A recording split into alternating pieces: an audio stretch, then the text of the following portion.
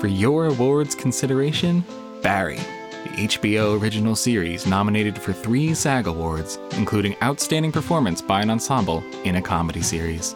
Don't miss what critics call one of TV's best thrill rides. Barry is now streaming on HBO Max.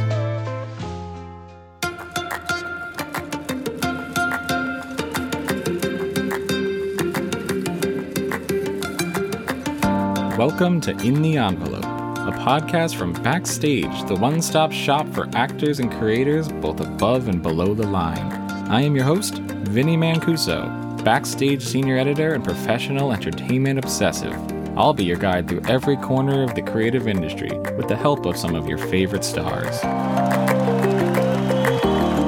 Here you'll find intimate, in-depth talks with today's most award-worthy names in film, television, and theater.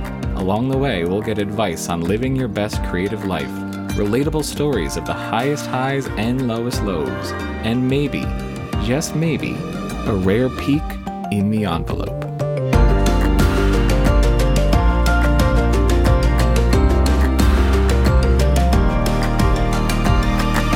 I really liken my acting to like how Dave Grohl talks about music. Like, you can be classically trained or you can just suck and then get good. I don't think I ever sucked, but I definitely wasn't where I am now. I think it's like trial and error and you just absorb and you do. I think what I lack in craft and sort of performance intellect, I had in recklessness and fearlessness. Welcome to In the Envelope, the Actors Podcast. I am your host, as always, Vinny Mancuso, Senior Editor at Backstage, and I am coming to you right in the middle of the 2023 awards season. We are past the Globes, past Critics' Choice, the BAFTA nominations are out there, the Oscar nominations, the SAG nominations, and one of the most pleasantly surprising names in that entire jumbled mix is our guest today, Paul Walter Hauser.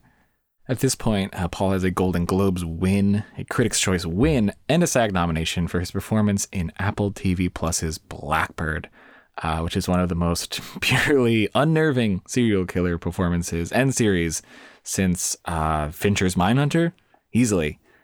Paul plays real-life criminal Larry Hall, and spoilers for Blackbird, but he's not a very good guy. Paul's performance is incredible, though. The voice he adopted, this weird, calm, it's just all very, very extremely effectively unsettling. Paul himself is not unsettling. He's the complete opposite. He's a great guy, a humble actor with a ton of open, candid, honest insights into his career. We also happened to catch him right in between a screening and a pitch meeting he was heading to. So this episode is quite literally a look into the life of a very busy working actor on the rise. Let's get right into it. Here is Paul Walter Hauser.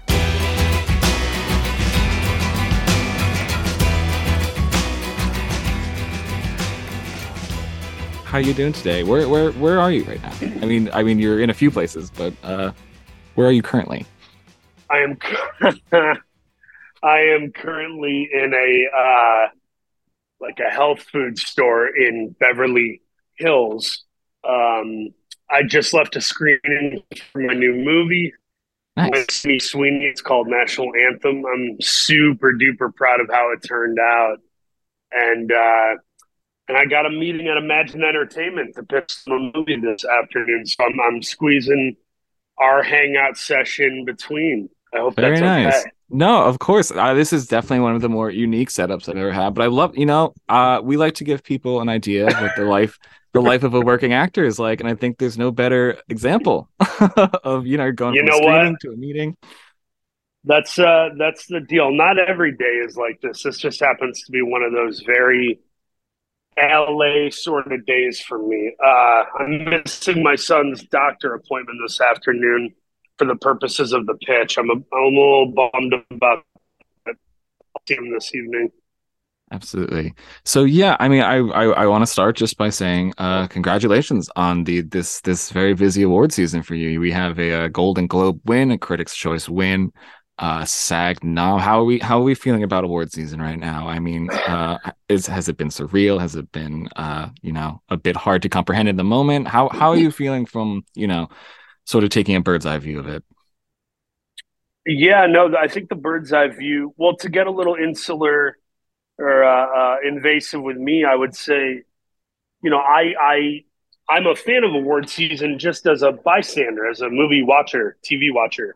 Like, I was never that into sports, not like most men are, and so for me, this was like my sport was watching actors and actresses and following projects. So I really enjoy this time of year, and a lot of great things come out this time of year.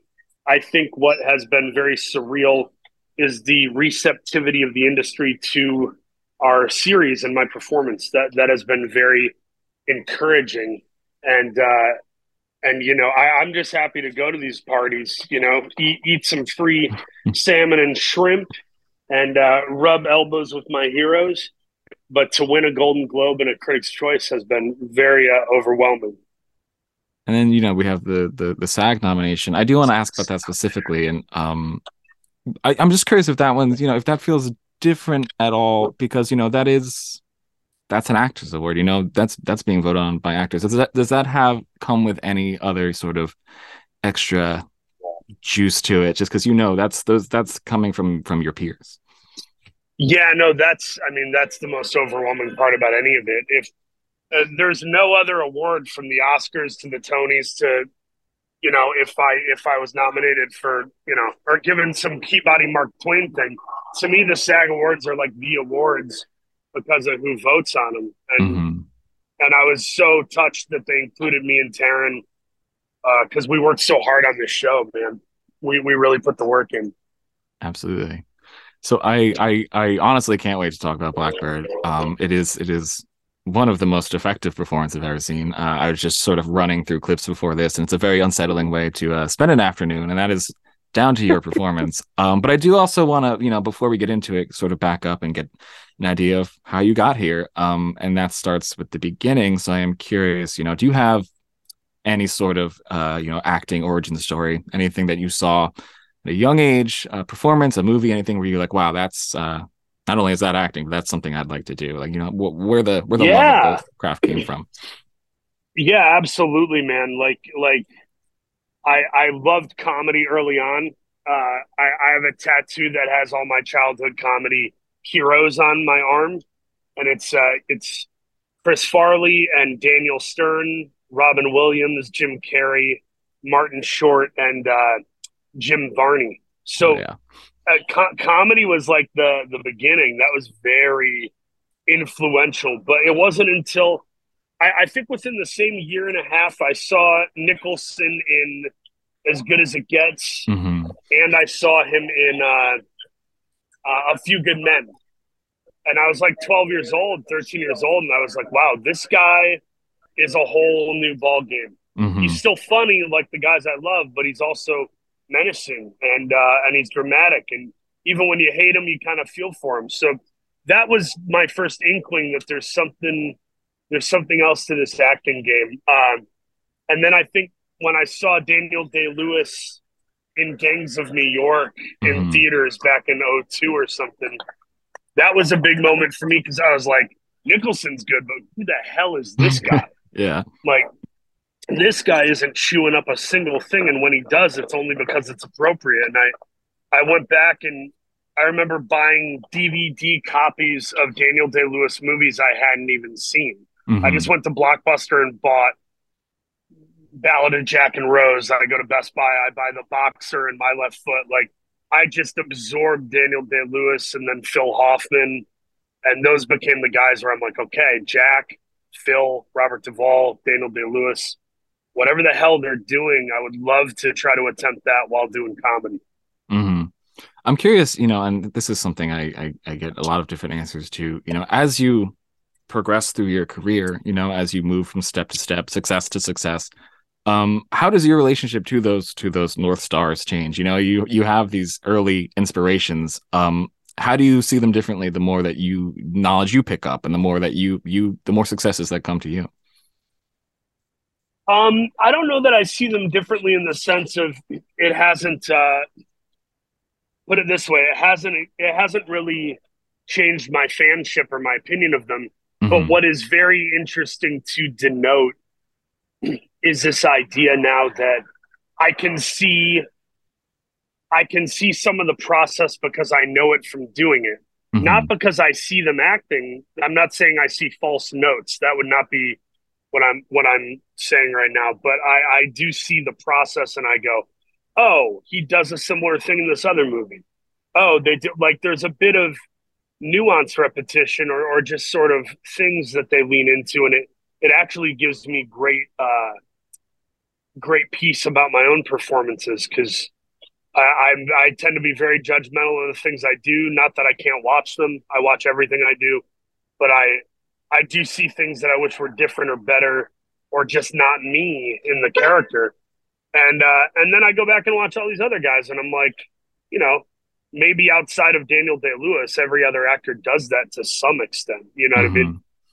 Yeah, I mean, I've always felt that sometimes seeing the strings makes things more, sometimes makes it more impressive. I think that seeing the process of what into it is like, wow. So it's not, and like you said, I'm not saying there are false notes, but seeing and understanding how someone did something actually makes it more impressive to me.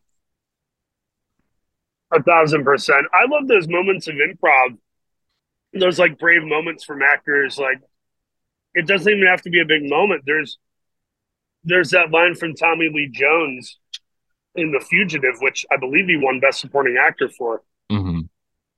And he says, Harrison Ford in the tunnel says, I didn't kill my wife. Tommy Lee Jones says, I don't care. Yeah, Such a weirdly profound and honest little moment. And those little moments are always indicative of greater truths about the character and the circumstance. absolutely. So as you're sort of, getting more interested and involved with the craft and everything, where are you picking up what would be considered technical skills? How did you go about building whatever you would call your process, or the things you do, or the things you do from role to role? Where are you picking these things up from? I really liken my acting to like how Dave Grohl talks about music. Like you can be classically trained or you can just suck and then get good. Like I don't think I ever sucked, but I definitely wasn't to where I am now. I think it's like trial and error, and you just absorb and you do. I think what I lacked in craft and sort of performance intellect, I had in sort of recklessness and fearlessness, kind of like Chris Farley just throwing himself onto the Second City stage. Mm-hmm. That was kind of my mentality early on, and I think there's a lot of habits I had to break. Little things like if the tears aren't coming, uh, don't try. Or how about should you even be crying in this scene, even if it says it on the page? Is this overkill? Is this inappropriate? Am I taking something from the scene by trying to give myself something? A lot of it is just that interrelational dialogue you have with the material, and that over time, if you sharpen it and if you're self aware and you give a shit, it gets better. But I don't have a process really. I kind of make it up as I go. Absolutely. I am curious, to that end, and you mentioned, recognizing, should I be crying in the scene, or should I do this? Should I not do this? Do you have a barometer as to, when something's not working? Or is it just sort of innate, that this is something to throw away, or this is something to let go of? Not really, and that's scary for me because there have been moments that I thought I kind of I was like, oh man, I sucked ass. This is horrible. What am I doing? And then I watched the movie or the show, and that's like one of the best scenes. Mm-hmm. Uh, or there are moments that I think I nailed, and I'm like, oh man, that's my scene. Blah blah blah. And then I watch it, and I'm like, buddy, you are trying so hard. This is so embarrassing. Next time, check your ego at the door and use your brain a little bit. Yeah. I Like mean, there's both versions of that. and I think a lot of that, I mean, I think not a lot of it, but part of it is that trust you kind of have to have in, the creative team as well. You kind of have to, there's that innate thing about acting where you're like, to let go of some stuff, you kind of have to be like, well, I'm trusting you to make me not look stupid. I'm trusting you to 1,000%. Yeah. 1,000%. I had this conversation a few days ago. I was doing one of the SAG screening things, and Topher Grace and Colleen Camp were kind enough to host this little screening we had for Blackbird. And I walked up to Topher because he and I got along real well, and we worked on Black Klansman together for Spike. And I said to him, I go, man, I got to be honest with you. There were so many times when we were filming Black Klansman where I was looking around like, is this movie not going to be good? not because I thought, and I'm sure someone will pick up this, phrasing and make a whole headline about Paul Hauser thought Black Klansman was going to suck. They always do that shit. But, really, I just mean it's such a wild movie from Jump Street at its inception, at its log line. It's crazy. It's a tightrope, basically. Yeah, it does. Yeah, and you got me trying to play specific and a little broad, but still grounded. And then you got Topher Grace dressed as the head of the KKK. It's just like it. When we were shooting that, I would be lying if I said I knew that was going to be a great movie. And then I watched it and I'm like, holy crap, I'm so proud to be in this movie. Yeah, absolutely. So in terms of, these early parts of your career and, basically just anything before Blackbird, is there a specific project, performance, any of the things that sort of solidified for you what you wanted acting to be for you? Is there something where you're like, oh, this is what I want this to be. This is what I want this to feel like. Yeah, I think I did this show called Kingdom for DirecTV back in like 2014 to 2016. I think I shot like 24 or 25 episodes. And it felt like an indie film, but it was television. So we had all this time to like draw out storylines and try different things. And my character was kind of a wanderer where I eventually got little moments with the entire cast, or at least most of them. And that meant a lot to me because it was intimate. And I proved myself to the degree that for the most part, they let me really make some bold choices. I, Tanya was the first time where I was like, oh, I think I'm in a movie that my manager at the time, this guy, Joel Zadak, he had a really good point he made when I closed my deal and went off to shoot. He goes, I think the town is going to watch this movie. And that's important because as much as I want everyone to watch it and enjoy it or have some sort of box office achievement, the reality is I'm always looking for my next job, and every job is kind of an audition for the future. So the fact that folks in Hollywood really embraced I, Tanya, and saw I was kind of doing my John Goodman, Big Lebowski type thing, that meant the world to me. And that experience making that film was really precious. Everybody was, even the most successful person on that set, they were still cloaked in this humility and this belief that they were lucky to be there. And that's, to me, that's important. Humility is so weirdly important to making good movies and TV. And we all have to check ourselves at the door sometimes and make sure our heart or our mouth is right. But my experience is the best things I worked on, from Richard Jewell to Cruella, I, Tanya, Blackbird, Black Klansman, Cobra Kai, even humility, man. Everybody's lucky and happy to be there. And there's no hierarchical awkwardness. For your awards consideration, Euphoria, the HBO original series nominated for Outstanding Performance by a Female Actor in a Drama Series. Don't miss what critics call bold and original. Euphoria is now streaming on HBO Max. I want to get to Blackbird because that's what we're here to talk about, and it is a truly, truly tremendous performance. Honestly, it's transformative, which I think unsettles people, because I think the the key to this performance is how much people are drawn into your character.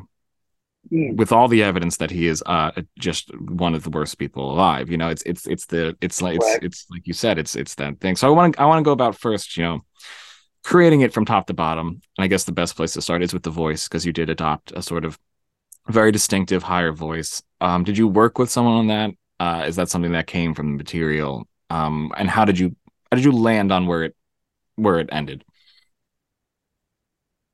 Thanks for those compliments, man.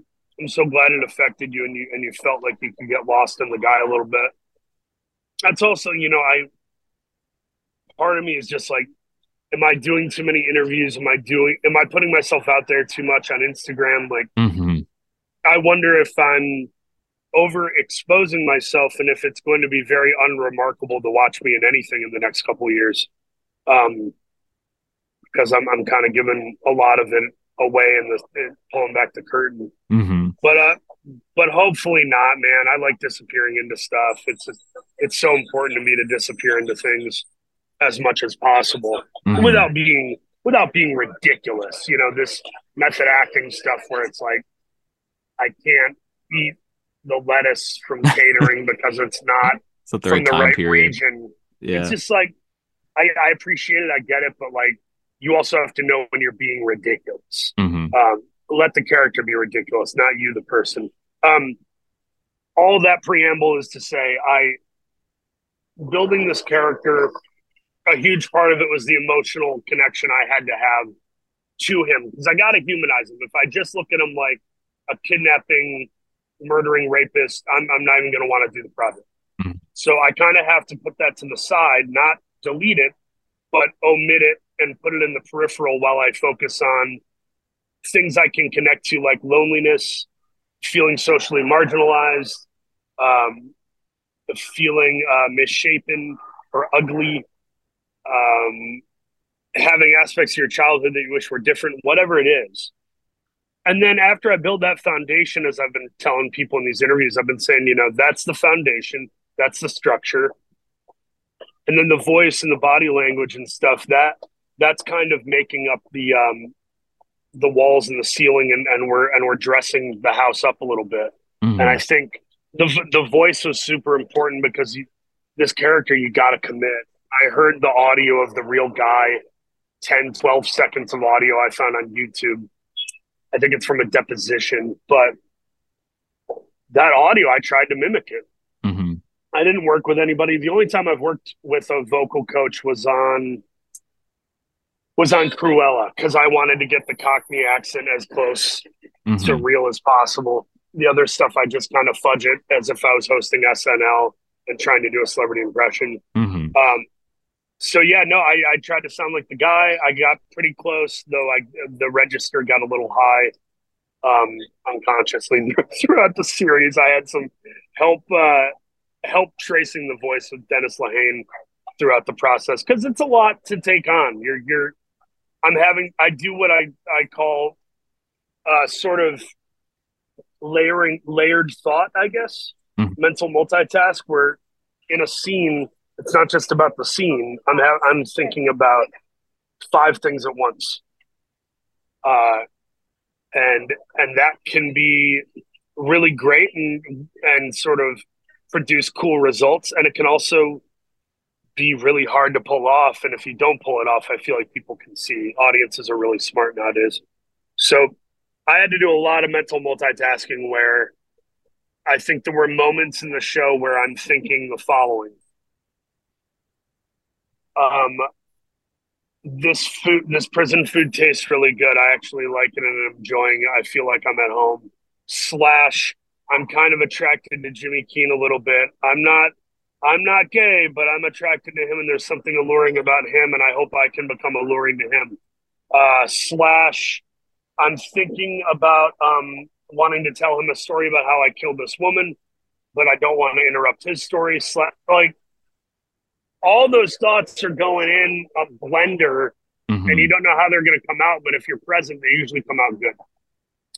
And I think if the audience notices me doing these weird tics, or sort of inhabiting like a jazz-like facial expression, it's because of the layered thoughts. Yeah. I'm curious, and if the answer is I don't know, that's totally fine. But at what point do those conscious thoughts, those things you're thinking about, become unconscious and sort of go away while still being there, if that makes sense? Um, they do and they don't. It depends on the take, because I'll do takes where I have forgotten it and I'm just trying to inhabit and you're trying to let it go. Mm-hmm. But sometimes those are the takes that you don't like, because you're being present isn't present if you're not in the character's mindset. Mm-hmm. So where does the actor start and where does the character begin, etc. at all? I just kind of look at it like, the more I complicate it, the better it usually is. Mm-hmm. Because there are times where you undercomplicate. If I'm in a Nancy Meyers film and I'm playing Meryl Streep's, son, who's in 7 scenes in and out, doing a shtick, I'm not going to be layering my thoughts that much. I'm Yeah. probably owning into some small piece of reality and just trying to keep up with Meryl. But a character like this, it's like, dude, you better layer that shit. I think if I did a war movie or something, you have to have layered thought in that scenario, because you're thinking, I'm underslept, I'm cold, my socks feel like they're drenched in blood and mud. I miss this person in my life. Does this feel like I'm disconnecting from the world and having like dissociative disorder? Mm-hmm. Am I in pain? Do I even believe in the cause I'm fighting for? What is the wind chill factor? So like, there are times where it calls for it, and clearly I thought Larry Hall and Blackbird called for some layered thought. Absolutely. I want to ask about a few specific moments just to sort of dive a little deeper into everything you've said already. It's all these fascinating things, but I want Man, to see how they put into practice. I hope I don't sound like a dick where I'm like, like I'm trying to do some James Lipton stuff right now. I just mean, No, once again, I have no empirical sort of wisdom. This is just how I do it. You know what I mean? no. I mean, I look. The whole point of these conversations is to learn how extremely, extremely different literally every actor's process is. I think the idea Right. of a process is just a way to. It's just a phrase to have, but I don't believe in a spreadsheet you can do to get a good performance. I love hearing Right. the extreme range of things that people do, and whether it's nothing or it's more than any other person has ever done. So this stuff is fascinating to me, and to Me our too. listeners, trust me. Me too. But I do want to ask about, to start off this there's a moment, there's a scene in episode 5 of Blackbird, which I'm sure has been brought up to you a lot because it is one of the standout moments of the show, is this confession moment. He's talking about the little girl turning it like a tourniquet. Sure. I want to know, sort of what that's like on set, when you're sitting down in that chair and you're in the jail set, and Taryn is across from you, like what is the moment before cut? What's the moment after cut? How are you getting to that sort of perfectly calm, disturbing place? Oh boy. By the time we shot that, we had already shot 4 episodes, right? So I had about 3.5 months of Larry Hall under my belt. Mm-hmm. I had settled into the character. I did feel the feelings and think the thoughts and say the things. So that was kind of built in. Had we shot that the first week, it would not be what you saw. It just Mm-hmm. wouldn't be as good. It can't be. How the fuck could it? Sorry, I keep swearing. I don't know if people do that on the show. Totally fine. We'll figure it out. I'll try to pull it back a little bit. But yeah, no, the scene really was, I was dialed in. I knew that the stakes were high. Anytime the stakes are high, you over plan and over prepare anyway. Mm-hmm. So to make sure it doesn't suck. But I really looked at it like, this character is finding some catharsis. I'm not going to tell this to my therapist. I'm not going to tell this to a lot of people. I'm not going to tell it to my brother. But I'm going to tell it to him, and telling it to him, this guy I'm trying to almost impress and relate to on an emotional level.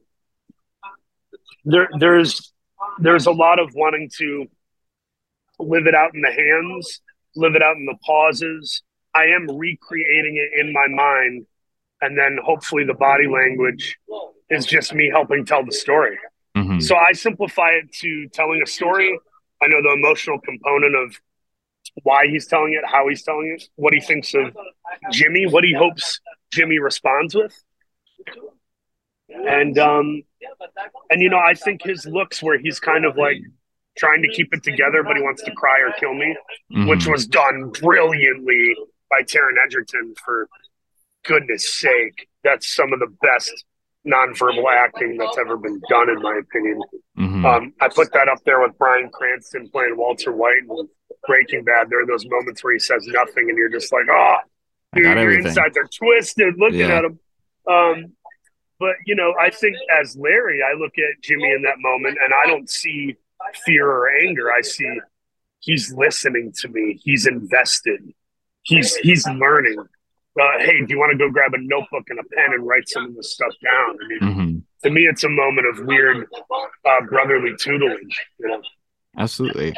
I've seen you say, you know, in a few other interviews about the show, specifically talking about Taron, you know, wanting to get to a place where you were keeping him on his toes, you know, and there was moments of improv and moments where you were sort of having that making him feel uncomfortable within the boundaries of the scene. I'm curious, you know, tell me about getting to that place with your scene partner where, you know, you both feel comfortable enough with each other to sort of go beyond the material, go beyond anything, to sort of just keep each other on each other's toes to make things feel a little bit more truthful. I think it's all about context. So if we're in episode 2, 3, and it's a low stakes scene, I'm not going to poke and prod him unless it's absolutely necessary. In those moments, though, especially episode 6, you have to poke and prod. If you don't, then you're just doing what's on the page, and they can get anybody to do that. I think the key is to find your own things, find your own way in. Now, it doesn't always have to be this bombastic, anthemic move on the actor's part. It can be far more subtle or silent. But, you know, I in that moment where I'm beating my inner thighs with my fists, simulating this warped version of a child's view on sex, I improvise the line, "I've dug more than you've effed." Yeah. And that line, I said that because I felt it in character, and I felt that he was trying to prove his masculinity. Because Jimmy's masculinity, you don't need to know a thing about him. You just got to look at him. And in that moment, I'm kind of like, you have your resume of women you've been with. Guess how many I've killed? And that's terrifying. God, is that scary? And to make it arrogant and cocky and aggressive in that moment, I thought that was appropriate. That, and I think it's been said a million times in interviews now, but I just did a thing where I stuck my fingers in his mouth on take 3 or something. Because I was like, dude, we gotta spice this up. We already got 2 safe takes, you know. I'm curious how important that is to you. And I've heard this is important to a lot of actors. By the way, don't forget your question. I just want to note real quick. DiCaprio sliced his hand in Django Unchained, and then just smeared his real life blood all over Kerry Washington's face. Absolutely. I don't know that I for sure would have done that in the moment, but I like the idea of taking it, running with it, and knowing that even if your ankle hurts, you're trying to score a touchdown, right? Sort of like, that mentality. You know, and it's until you hear the whistle blow, you have to keep playing. 100. What I was going to ask is because you mentioned, you know, you had those safe takes and it was time to sort of take it to a next level. How important is it to you to have that sense of we've got something in the can, now let's do a take to play, and how and what you sort of how you view that let's do a take to play? Yeah, it's hard for me to talk about it because I don't want to steer people wrong. I feel like younger actors could hear this and be like, I'm going to do whatever I want. It's like, yeah. Don't do That's that. not totally what it is. Also, I'm like I don't know. I'll give a good example. It's about knowing what you're doing and who likes what. So when Nisha Ganatra directed me in Late Night with Emma Thompson and Minnie Kaling, Mm-hmm. we have a scene where we're supposed to be rushing back to our chairs and working because Emma Thompson's coming back into the building, Mm-hmm. and we're all afraid of her. So we had like one or two takes where we do it, and I'm like, dude, there needs to be something else here. And it's not because I'm the director; it's just because I'm instinctually like, this doesn't feel funny enough to me in my head. So I just told, without telling Nisha Ganatra, I just told the camera operator, I go, hey, when I come back in, I'm going to do a pratfall, so make sure you capture it. I don't know if you want to tilt down or pan a certain way, but know that I will be falling out of frame or falling down and then quickly getting back up and still doing the bit.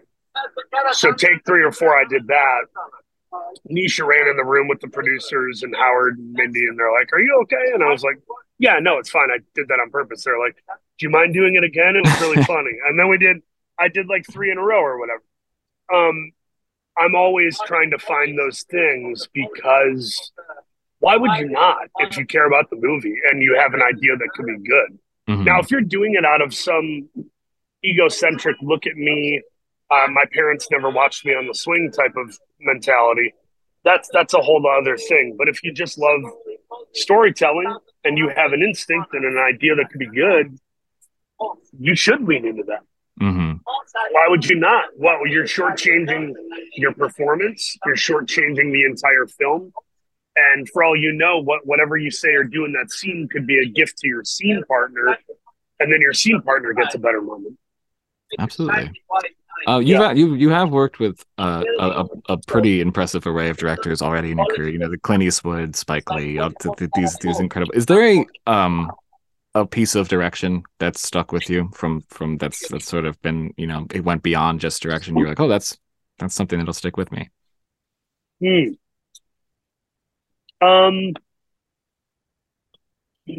I, I think I can be very pace sucking sometimes. Clearly not on purpose, but just as a force of unconscious habit. I was shooting Richard Jewell, and Clint would always tell me, same but a little bit tighter. Or he'd say, Clint would say, skip to my Lou, a little more skip to my Lou, and I would be like, okay. But you know, the PTA on the set of Magnolia, there's behind the scenes footage of him with Phil Hoffman, and he's like, here's how a normal person looks at a picture on a stand, and then he walks up, takes 5 seconds to kind of grab it, look at it, and set it down. He goes, here's Phil. And then he takes 20, 30, 40 seconds to do the exact same thing. And I think I suffer from that same thing of kind of magnifying performances or stretching them in moments that clearly don't call for it. But then again, sometimes they do. Mm-hmm. And then you end up seeing it in the movie, and they keep it in the edit, and you go, well, I can't totally ignore that instinct either. Yeah, it's that delicate balance that it all comes back to, really. You know, it's trust. I again, the answers to these questions change depending on the role, the project, the anything, and that's what makes these conversations so interesting. I gotta tell you another good one. I did the movie Super Troopers 2 because I loved the first movie, and those guys have been really kind to me and really sweet, the Broken Lizard guys. So I did this bit in the film, and I kept trying to kind of ham it up. Mm-hmm. And in my head, I recollected Farva from the first movie and was like, oh, I'm doing it just like Kevin Heffernan. I was actually overdoing it, and it was kind of like a Mad TV SNL interpretation of something. And by take 3 or 4, Jay Chandrasekhar was like, less sauce. And I was so deeply wounded and embarrassed in that moment because I so like those guys. I like Jay, and I want to impress him and please those dudes. But I was like, man, I'm overdoing it. I look like a fucking idiot. And so, anyway, point being, less sauce has been a very helpful thing for me throughout my career. And so has this guy, Greg Poppin, not a director, but this guy Greg Poppin that I worked with in the kind of TV producer reality docu realm. Mm-hmm. He once told me the best advice he was ever given was stay in your department. Don't reach, don't. And now the only time I really reach is if I think an idea is truly killer and I have to Mm-hmm. say it, or if there's like a continuity error and somebody lays down a bowl of cereal and there's no milk, I always speak up for continuity. But I try to stay in my department because it's like, dude, nobody paid you to be a producer. Nobody Yeah. paid you to be the writer. Nobody paid, I love that. So as we sort of wrap up here, I do have just, one just general looking forward question, because Blackbird, it's such a award season isn't over, and this you're still discussing this role, but as you look forward, has the experience of making Blackbird and what you've gotten out of it sort of changed how you go forward in any way? Has it given you any other view of acting, or are you still sort of keeping on as usual? I think I've learned that fearlessness is always going to be your greatest ally in performing. I I don't know. Like there's some duality when you make a choice to do a role, and one part of the duality is, well, I really want to work, and I'm just going to tell them I know how to do this thing, Mm-hmm. whether I believe it or not. But at the same time, the other side of that coin is like, I'm never going to do something that I don't stand by or believe I will find a way in to do. So it's like, it's not a lie, but there is a premeditative faith and fearlessness that walks into some of these roles. Some are so obvious and easy. I mean, like it's not like I had to do research for the movie Late Night. I don't have to do Mm-hmm. research to go in and goof off on a show like Cobra Kai. But this is one of those things that I know I could have tried to talk myself out of, but I was like, no, I look enough like the guy. They need somebody. This is really a good opportunity for me to stretch and prove that I can do dramatic acting. And I love Taryn and Dennis. I'm fans of their work, so let's do it.